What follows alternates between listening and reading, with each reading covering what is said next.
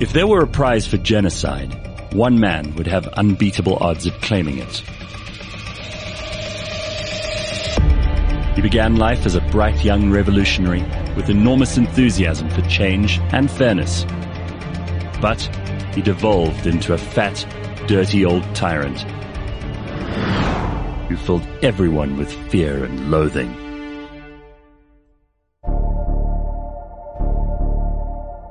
He was at China's helm when up to 55 million people died in just 4 devastating years.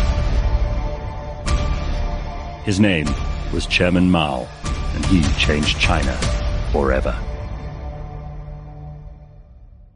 Blind History, Season 7, and I think it's fair to say this guy's a villain, right?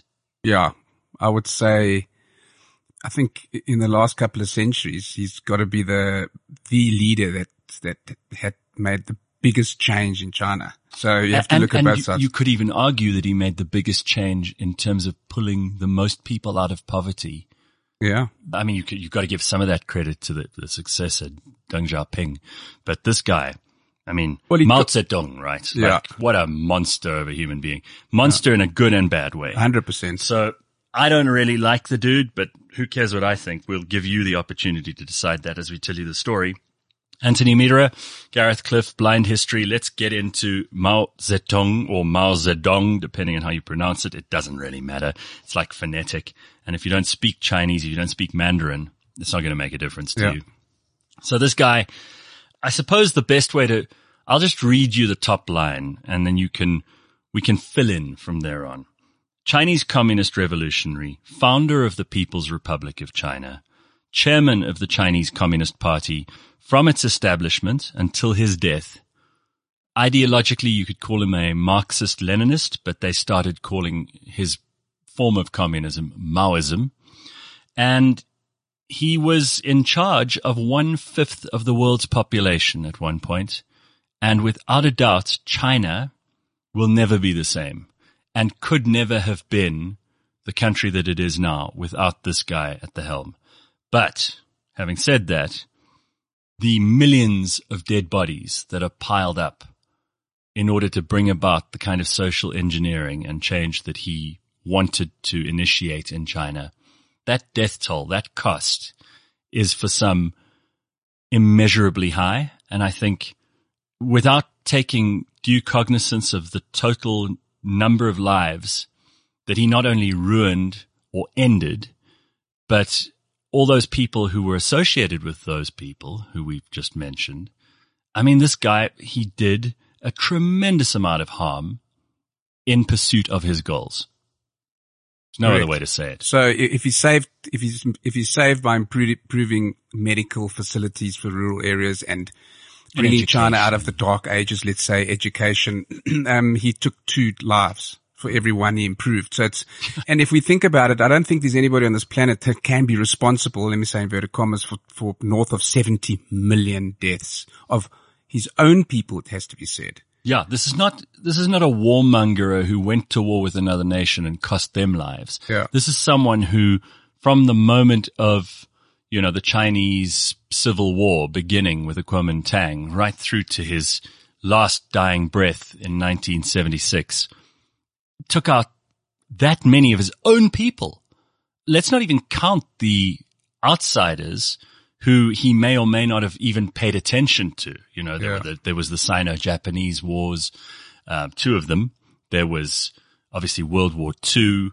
And then there were plenty of other things that happened in between. But clearly, in the pursuit of these higher goals and these ideological imperatives, lives didn't really make a difference. No, he had total disdain for life. I think in the beginning, and we can unpack his journey from when he was very young, but in the beginning, I think ideologically there was, yes, it made a lot of sense to him and what he believed in. You mentioned Marxism, you mentioned communism, and later on became Maoism. But he was more of a cult. He was more of in the end, semi-divine. It became worship of a person. Yeah, and then I think that's where it got blurred because, and similar to Stalin, and for that matter, for even the fascists at the time, they actually lost they lost the feeling of what the hell was going on. They just went. You've heard the story. Have you heard the story of the mango? I did hear the story of the mangoes from Pakistan also. So a Pakistani delegation sent 40 mangoes to him as a gift. So he obviously couldn't eat 40 mangoes, so he shared them out among some people. And one of these mangoes ended up in a factory. And these guys tasted this mango and they were blown away. No one in China had ever tasted a mango before. They couldn't believe something would taste so nice. They believed it was magic. And they believed that Mao had invested this fruit with magic. And they put it in a glass jar. And as it started to rot, they put a wax version in there. And anybody who even said that it wasn't magical and that Mao hadn't blessed it with some divine provenance would have been killed. Yeah. I mean, if that isn't a personality cult, and this is in the 20th century, we're not talking about barbarians in like 300 AD. No, 100%. You know, we're talking about modern, educated people who were so in love with the idea of worshipping this man, or where they'd been propagandized to the extent that they believed this man was divine, where they would give a fruit this kind of power. You know, that's just, it's a type of insanity. That's exactly the mango debacle. It's insanity. So where did he start off? He was the son of a reasonably prosperous, if you can put that in inverted commas, peasant in central China. His dad he bought up like 2 acres of land and he was able to farm it fairly effectively. He hired some other people to work the land for him. He was a capitalist for all intents and purposes. And Mao, I think, was inspired by this, but he wanted more. Yeah. And he wanted to be an intellectual. He didn't want to work on the farm. So he was clearly clever. I mean, a lot of these people who end up becoming really malignant, tyrannical dictators later on in life are very clever. He went to elementary school, did very well, top of his class and all that stuff. And then they pulled him out of school, tried to arrange a marriage for him, which he was not. They're the first parts of rebelling, because you do not rebel against your parents in 1900s China. Yeah. And he rebelled and he just left, this arranged marriage, and he hated that for the rest of his life. He left her high and dry and he just disappeared. Yeah. And then he went to school. Proper school after that. And he did pretty well. And he started reading. He was a voracious reader. He would read anything you put in front of him. Menus, roadmaps, anything. And became a competent poet. Oh yeah. You know, I read some of his poetry and I mean, later on his Little Red Book would be considered the greatest literary work in Chinese history. Obviously this nonsense. But, you know, one of the Chinese intellectuals at the time said that Mao's one sentence was worth 10,000 of our sentences. Yes, but then let's just clarify that intellectual, because all the intellectuals have been killed. So, so I don't know how intellectual that intellectual was. It was a shallow pool. Yeah, exactly, yeah. But those red books, I've got one at home. These were, if you didn't have it on you, you'd probably find yourself in a shallow grave. I mean, you had to have it on you the whole time. Yeah.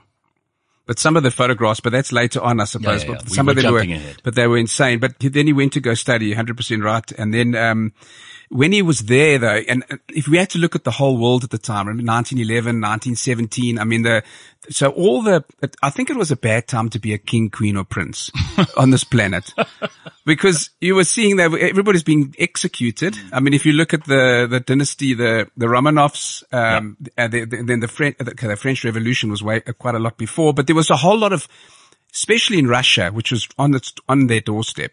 There was peasant uprising. There was that whole change that took place, and that happened in China as well. Yeah. And effectively, he was the forefront there.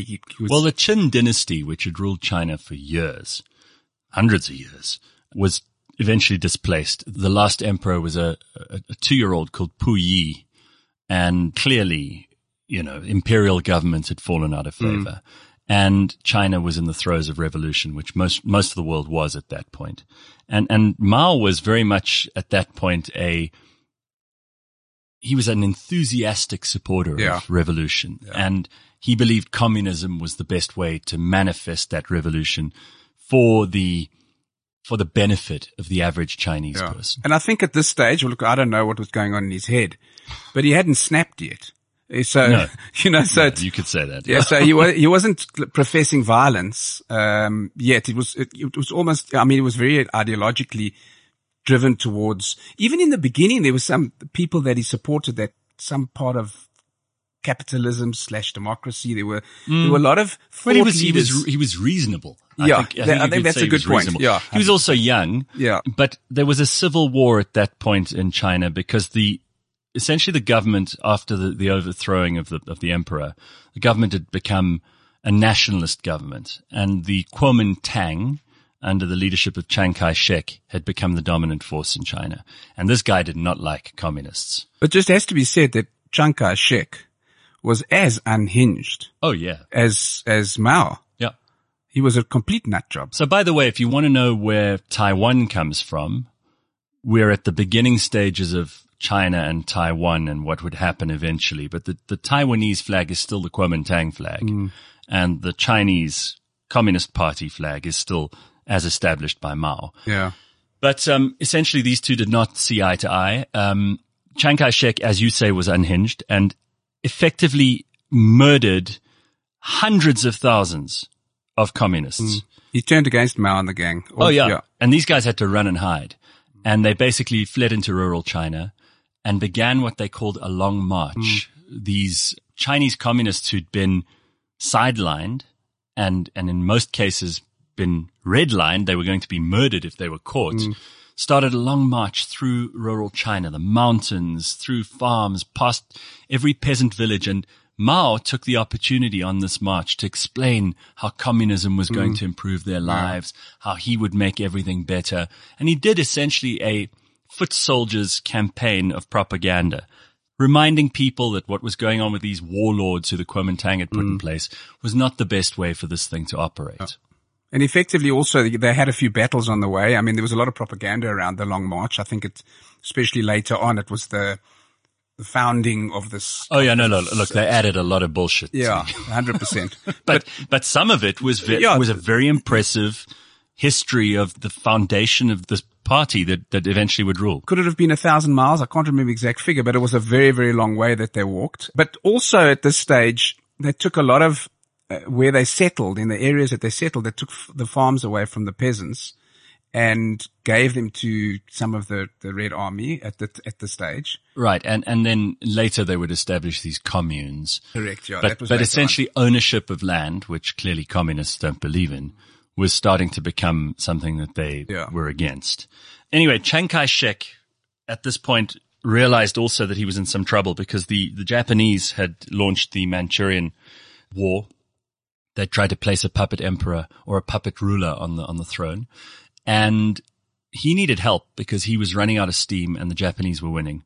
So he decided to swallow his pride and make some kind of collaboration, an alliance with Mao. So he took the Communist Party into his confidence, decided that they shouldn't be outlawed anymore, wasn't going to kill any more of them. So they allied, these two. And the communists still had lots of energy and vim and vigor, but the nationalists had run out of steam by that point. But together, they did manage to fight back and they did manage to push. And it has to be said, the Japanese launched a very brutal campaign against the Chinese at that point. They wanted that whole northern province to themselves. But the things that happened, I mean, the amount of murder and rape and just destruction that took place there is something which really is a blight on the Japanese reputation, even to this day. Yeah. Many Chinese have still not forgiven them. But Stalin also popped in for a bit of a help. You know, because Mao really looked up to Stalin, and at that time they had a good relationship. Interestingly enough, when he went to visit him in Moscow, he sort of treated him like a normal human being rather than this esteemed head of this 500 million people. Apologies. And so that really upset him. And he wanted to get his own back, but he got his own back on the next Khrushchev. And he made him sit in a very hot room with no air conditioning. and then the next meeting he had was in a swimming pool, and Khrushchev couldn't swim. So he was trying to get his own back. Well, we'll get to how Mao didn't swim either. He also didn't wash, but we'll talk about that in a second. Just to get the history under the belt. At this point, though, it is fairly clear that the Communist Party was in the ascendant. and that the nationalists were in decline, Chiang Kai-shek eventually had to give up and flee to Taiwan and established that government and that independent republic there. So since then, it's always been Taiwan and mainland China. And to this day, and probably not for very long, they remain separate. But it was always a bit of a thorn in the side of the communists that the nationalists had gone off to Formosa and established Taiwan. To this day, they also maintain a very separate identity and a much more capitalist outlook on the world. I mean, China, it has to be said, is really communist in name only. Yeah. Because what's really pulled them out of rural and impoverished agricultural peasant population dynamics into a modern economy has been capitalism. And, you know, places like Shanghai, manufacture, being able to sell things on the open market internationally, shipping, logistics, that kind of thing.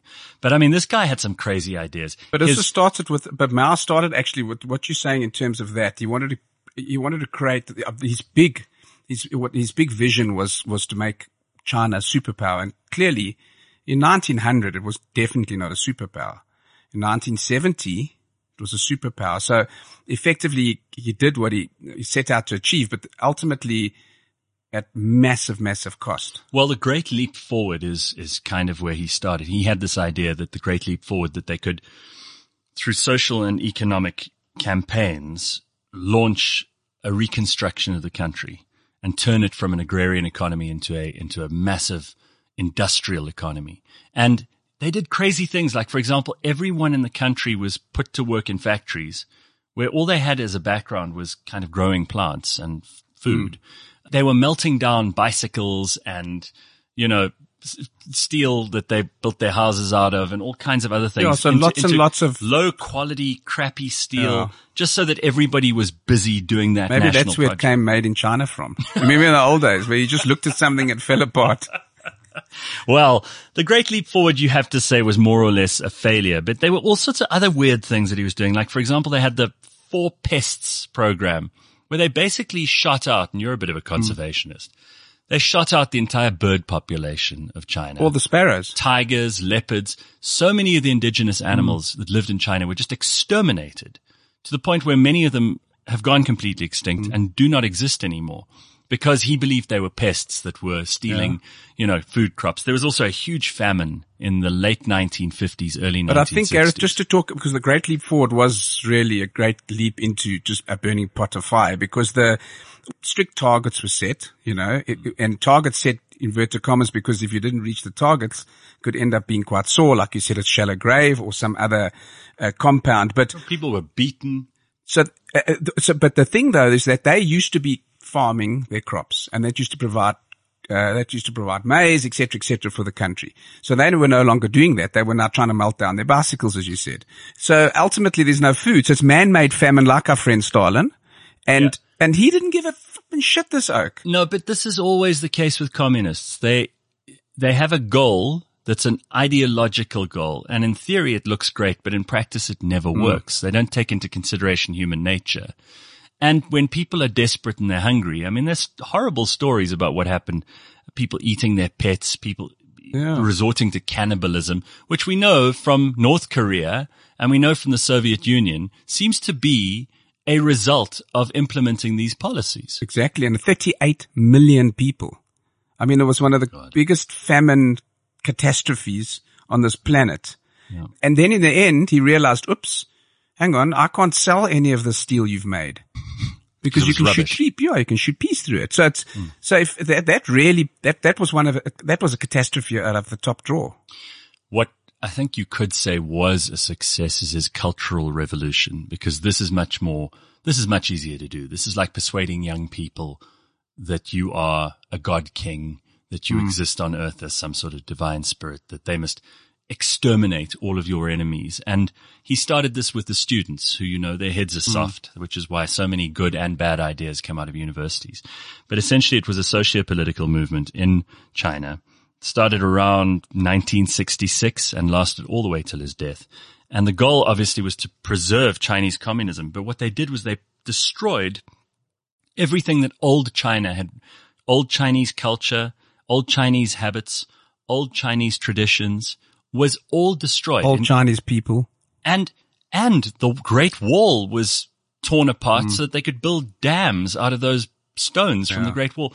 I mean, there's so much of Chinese history that has been thrown into the fire that we will never be able to learn. We'll never be able to recover. And you and I are history fans. That's why we do this podcast. The richness of Chinese history was almost completely obliterated by this man's desire to socially engineer a new China. And he kept jeering them on. He never ever said, no, stop this.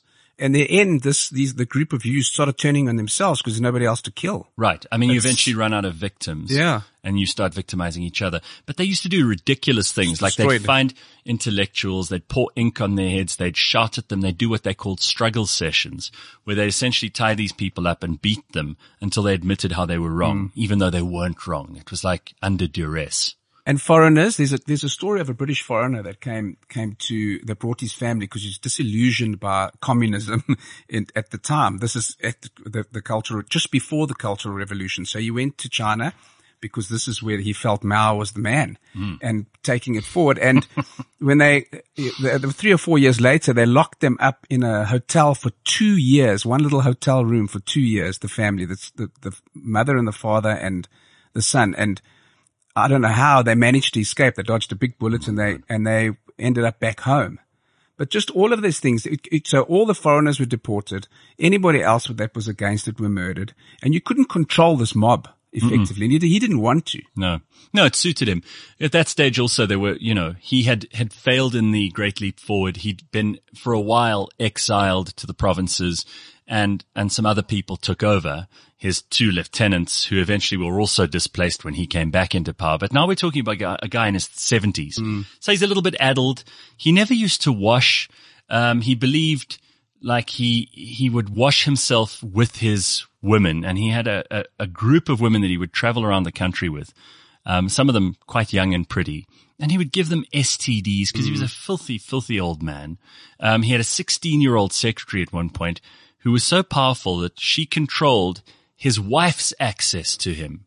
And that was for 10 years, one of his concubines. That's exactly. You said he didn't believe he needed to brush his teeth. Yeah. So what happened was that the story went with the teeth, which is really, really flippant freakish, is that he would only use tea leaves. He would rub his teeth with tea leaves, and then he started to get pus in his gums. Oh God. And then the physician warned him, look, let's you need to really wash your teeth. This is really getting bad. And he said, does a tiger brush his teeth? That was his answer. So he never ever brushed his teeth. He never bathed. He just swam. And, in the Yangtze River. But to prove that he still had, but that was when he came back. So what happened was he came back now. He was in exile a little bit, like you said. And then I can't pronounce the guy that took over from him, finally took over from his wife. Right. He was sort of running it at the time, and he came back and he jumped in the river and he swam. I think it was 8 times faster than the world record. No, well, in the river. We know that's nonsense. I mean, he was already a man in his 70s. But yeah, I mean, the thing with him was that he never walked the walk. He had 50 estates that he would, because he was always on the run. He was very worried about that. Right. But he had 50 estates all around China. He had his concubine, so he didn't practice what he preached. Nope. And then he was the only author or publisher in China. Nobody else was allowed to publish any books. So he was making millions from his Red Book. And even his estate today is still making millions from his Red Book. So. Yeah. He also fell out of favor with the Soviet Union. They eventually closed down all diplomatic relations between the two. He did have a huge influence on the establishment of North Korea. And in the Korean War, obviously, China threw their weight behind the communists in the North. And obviously in the South, in Vietnam, he backed Ho Chi Minh and helped to establish that whole regime. But the guy was already starting to become a bit crabby and old. I mean, famously, who was it? It was Kissinger who went to visit him. And he said to Kissinger, don't you want 40 million of our women? I'll send them to you in America. You can have 40 million of our women. These women are a problem. They just cause trouble. Yeah, that's exactly 600%. Kissinger didn't know how to respond to this. Are you going to take 40 million Chinese women into America? He was like, no, thank you. But famously also Nixon, had started to make rapprochement with China so that they could. I mean, that was quite an insightful move on Nixon's part, because he realized like China could be a major manufacturing economy and they needed to be a partner rather than an enemy.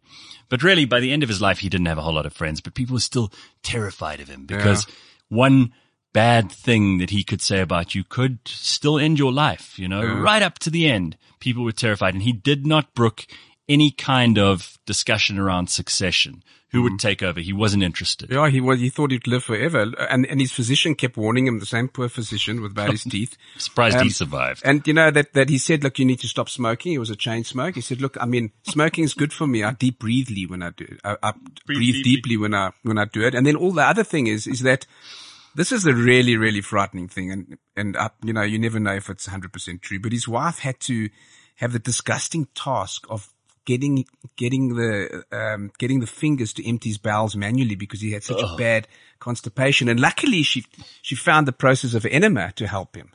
So, I mean, anyway, this is quite scary. Well, he eventually had 2 major heart attacks, and then they announced his death. Everyone went quiet. It was, oh God, what's going to happen now? They preserved his body in formaldehyde and put him in a glass casket where people could walk past forever. You think that the Queen of England was lying in state for a long time. Well, this guy's been lying in state ever since he died. And people still file past. So that's 50 years odd. Yeah, it's a long time. Nearly 50 years. And his mausoleum is still there. In Tiananmen Square. Yep.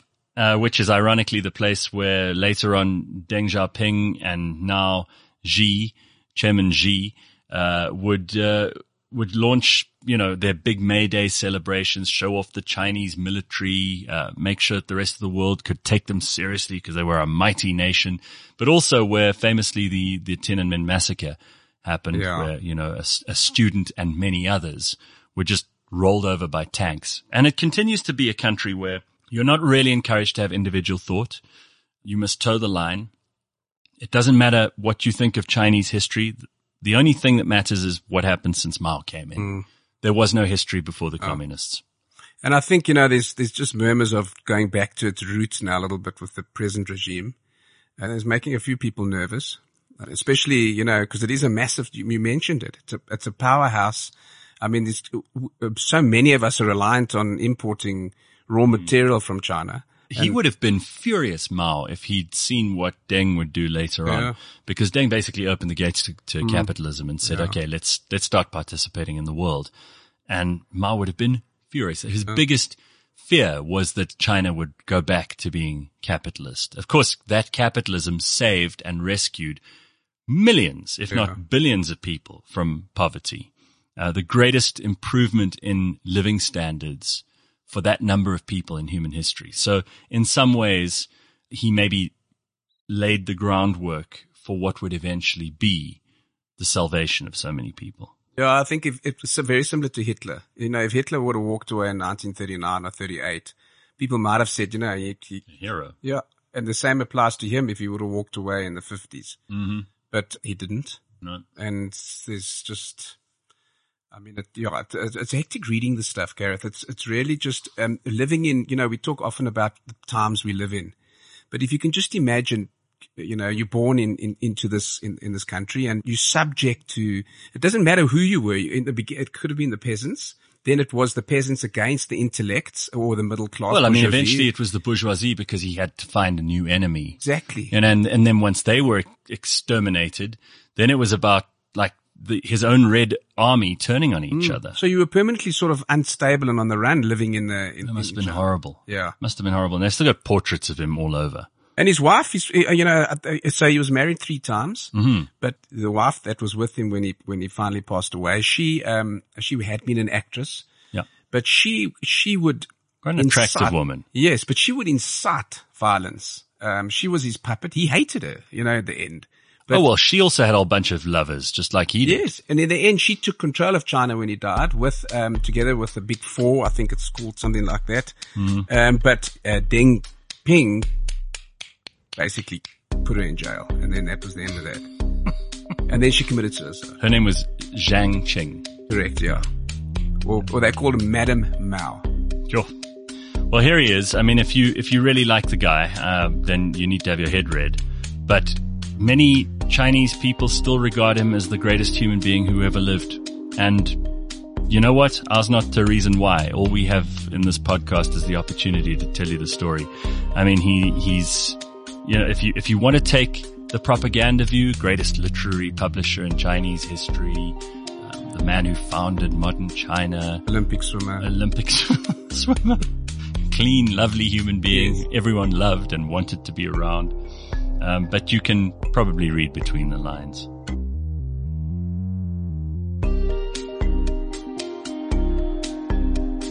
Thanks for listening to this episode of Blind History. Every episode is available on the Cliff Central app, cliffcentral.com, or wherever you get your podcasts. In the next episode, I think he was taken out of Africa at the age of 8 as a slave, and because he was a slave of noble origin, he was a particularly prized possession, and he was sent to the court of the Ottoman emperor. I think it was Mustafa, the then Ottoman Sultan.